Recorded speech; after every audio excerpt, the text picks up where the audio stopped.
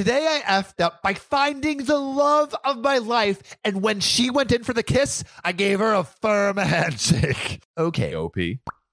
This is OKOP. I'm Samuel Donner. And I'm John Fry. And John, what is like the worst case of you ever like misinterpreting signals from interested women? Oh, man. Your lady suitors. Lady suitors. I remember when I was in like 7th grade or so, there was a girl, Nadia. Shout out to Nadia. Nadia. I was like, hey, I'm about it. And so I asked her out and then she said yes. I was like, oh, great. This is so great. And then she came back a day later and she's like, hey, I'm so sorry. I only said yes out of pity and I don't want to be in a relationship. Out of pity? Yeah, like she didn't phrase it exactly like that, but it's essentially what she meant. I was like, oh, God. What do you even say to that? I tried to convince her. I'm like, no, it's okay. Like, we can give it a shot. Like, bro, you're a 12-year-old boy. You're just like, oh my gosh, like if I have the slimmest shot at this like pretty girl, let me just try it. Let me just go all the way. And in hindsight, it's like, bro, how are you going to convince someone who just said she got with you out of pity? Like, oh man. Whew.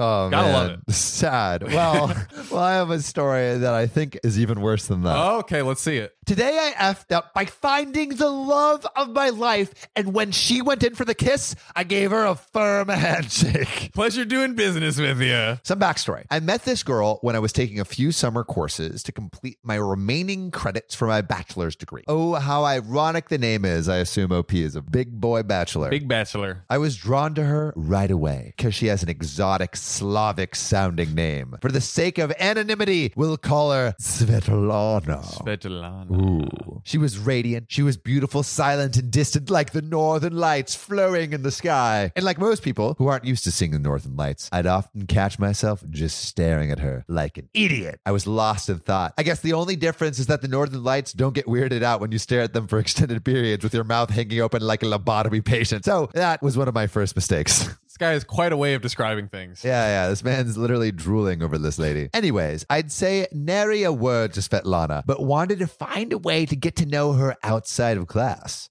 Okay. Where it was a bit less unwieldy to start up a conversation versus, hey, Tectonic Shift is pretty sweet, eh? Do you like the Red Hot Chili Peppers? So I had a stroke of genius, or so I thought. I would invite my entire class, which is pretty small, maybe 20 people, to go to the movies with the hopes that she would go too. And it worked. Hey! His dastardly plan worked. She signed up on the Facebook group I'd created for the event. I know, I'm practically Rico Suave when it comes to putting on the moves. It was settled. She and I, and about 10 people from our class, were going to see a horror movie on Saturday. Perfect. Let the plan commence. F up number 1. We get to the movies. Everyone's dancing awkwardly around the, oh, hey, now we're outside of class and we're being forced to interact at a non-academic level situation, myself included. We sit down in the seats near the back of the theater, and I make sure I sit right beside my love, mi amor, Svetlana. I wasn't planning on anything particularly nefarious, but I figured it'd be a fun way to break the ice if I waited for a scary part and then grabbed her knee to scare the bejeebus out of her, which I imagined would produce a hilarious shriek followed by startling laughter and then long talks about our future life together as husband and wife. Yeah, that doesn't sound like the best plan ever. What do you mean? That's perfect plan. That's exactly how it'll happen. So there I sat, hand poised inconspicuously by my side, ready to pounce. Sure. Cue F up number 1. The scary part. It happened when a side character got hit by a monster, and it startled me so badly that I tensed up and punched her in the effing leg. Really freaking hard. Like hard enough that she crumpled forward and almost hit her head on the seat in front of her. Stop. Great icebreaker, pal. Show her you're unpredictably violent, particularly when startled. I apologized profusely, and Svetlana assured me that she was okay, but I knew I'd given her a Macho Man Randy Savage Charlie horse, and I felt especially derpy. I spent the rest of the movie wishing I was dead. Oh. F up number 2. We left the movies, standing outside, the same group of classmates who didn't really know each other any better after having sat silently through a horror movie. That's the thing about horror movies, dude, and like movies in general. You don't really get to know the person you're with. You don't at all. Terrible first date, but not terrible, but a little bit. If you want to get to know them. A little bit terrible. A little bit terrible. We dance awkwardly around the how do I say goodbye to a group of people that I don't really know situation, myself included. Do they really not know each other? Like, they go to school together. Yeah, but they just were like in class, and then I guess, they're not really talking. Maybe it's like a college class, All right, yeah. Svetlana said she'd be taking the bus home, and it turns out I was taking the same bus. Ooh. We hadn't really talked since I smashed her leg like the effing Hulk, so I figured this could be my chance to try to smooth things over. All right. We both get on the bus, and I try to sit beside her casually as possible. And then I say something pretty stupid and vacuous like, hey, so the movie, pretty scary, huh? So bad. So bad. I know. But she entertained my stupid and vacuous question, and we actually ended up having a really nice talk. She was into music. I was into music. She liked hiking. I liked hiking. That sort of thing. That sounds like, oh, you watched The Office too? Wow, we're both so cultured and unique. We're meant to be. We got to her stop and I said, this is actually only a few blocks from my place. You want me to walk you home? Nervous that I might be imposing too much. But she responded with, wow, really? No one has ever asked to walk me home before. That's so sweet. Nailed it. Hey. Still have a chance of salvaging this. Right. Cue F up number 2. So I walk up to her house and the whole way we're talking about life, passion, the universe at large. We get to her house and the night is perfect. It's warm, quiet, a gentle summer breeze through the oak trees, soft glow from distant streetlights. She says, well, this is my place. And we stand there looking at each other. She is rocking back and forth from her heels to her toes, looking at me almost expectantly. The look. And then she moves in a bit closer. Oh. And she starts to lean forward. Oh. And I shake her hand. No! Why? I shake her effing hand, ladies and gentlemen. Her eyes opened and her face contorted ever so slightly into a scowl of disgust. And I say, boy, I had a great night, Svetlana. Stop. Or something equally stupid. And I turn around and literally run away. Like I said, Rico Suave, folks. I spent the rest of the run home wishing I was dead. Boy.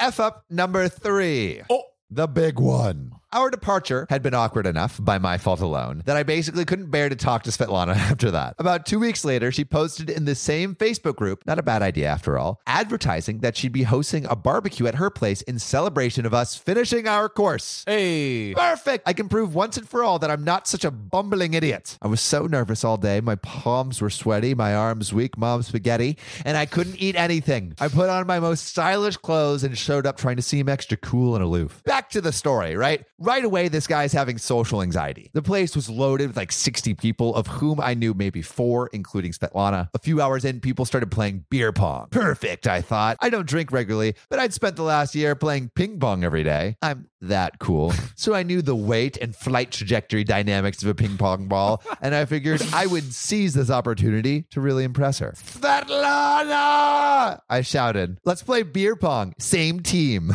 To which she looked uncomfortable, but eventually said, sure, I guess. And she walked over to the table with me. Perfect. And just as I suspected, I single-handedly dominated the first game against 2 strangers. And I didn't even lose a single cup. Oh. However, because I don't drink, I'd never played beer pong and I don't know the rules. I thought the game was sort of perfunctory, and the main purpose was to drink. So in a doubly stupid move, I said, don't worry, Svetlana, I've got this. And I downed all 8 cups of booze. Turns out it wasn't beer, it was shots of hard liquor. But hell, I didn't care. I was riding the euphoric athlete's high from my demanding victory of throwing a ping pong ball across a table. These guys' words are physically painful. I know. Who else wants to get their ass kicked? I said across the room. Svetlana was starting to warm up a bit and quietly chuckled. 2 more people stepped up. In quick order, I dominated that game too and lost only 1 cup. After the game, Svetlana saw me reaching for the cup and grabbed my arm, but I said, don't worry, Svetlana, I got this.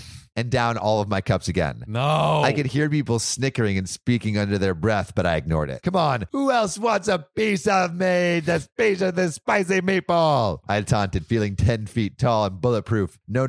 You should just sit down for a bit, warned Svetlana. Oh, hell no. You and me are going right to the top. I said. Oh, I just think you should take a break for Who Wants to Get Stomped? I interrupted. Two more strangers stepped up, and I narrowly won the third game. Not quite as smoothly or impressively, but I won. Before she could stop me, I downed all of her cups again. She looked a bit amused and a bit concerned, but not as uncomfortable as she had 10 minutes ago. And then, right in front center of my head, I started to feel warm fuzzies. Hide and seek, someone shouted from the living room. At this point, running on 24 cups, which must have equaled 12 to 16 shots of hard liquor on an empty stomach, hide and seek sounded like a great idea. Oh, God. With 60 people in a one-story house, whatever. Someone flicks off the lights and we all start running around like crazy people. Svetlana and I met abruptly at one of the door to one of the rooms. Ooh. We hear the dude who was it approaching, so we duck into the room, which was painfully bare, and we were about to get caught. Svetlana grabs me by the sleeves and pulls me in the closet at the side of the room. And there we sat with the full moon beaming through the window and through the shutters in the closet door and the soft hum of bare naked ladies playing on the stereo in the living room, the gentle pitter-patter of footsteps, and the ambient giggling of hide-and-seekers outside. It was perfect. She looked at me. I looked at her. She leaned forward. I leaned forward, and we kissed. It was a beautiful kiss. I lean back, my heart aflutter, and say, Svetlana, I just want you to know, I think you're...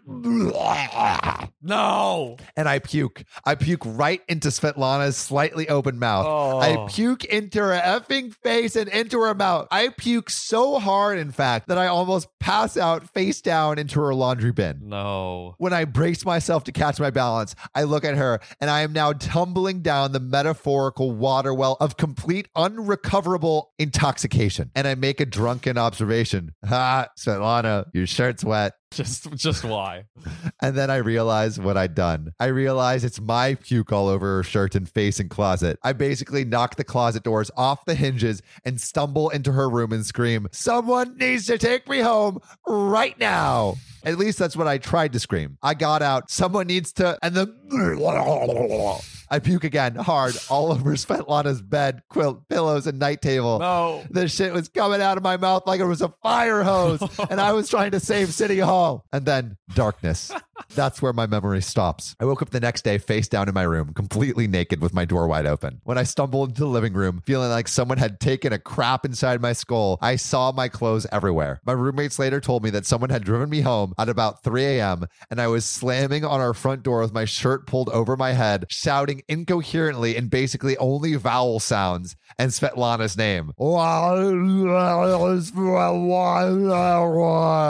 And when they opened the door, I ripped off all my clothes and hurled them around the house like a Tasmanian devil. Pants were on the fridge, shirt was in the stove, socks were in the sink, and one shoe was in the garbage, and the other shoe was never accounted for. Svetlana, if you're reading this, I'm so sorry things never worked out, and for puking in your mouth, and for punching you in the leg. Maybe one of the most painful, cringy stories we've ever heard. Yeah, this is one for the books. This is absolutely one for the books. And just all of his ideas, like even starting with the like, oh, I'll like grab her leg and scare her. Like, who does that? No one does that. You shouldn't do that. But you know what you should always do? Oh, subscribe to OKOP. Follow us on Spotify, subscribe on YouTube, follow us on TikTok, and if you want to be a real one, support us on Patreon. That's right. Join the family. Joey, Sandra, Casey, Zephorius, Davine, Muhammad, Amanda, Will, Desiree, Keegan, and Kathy Quigley. See you soon.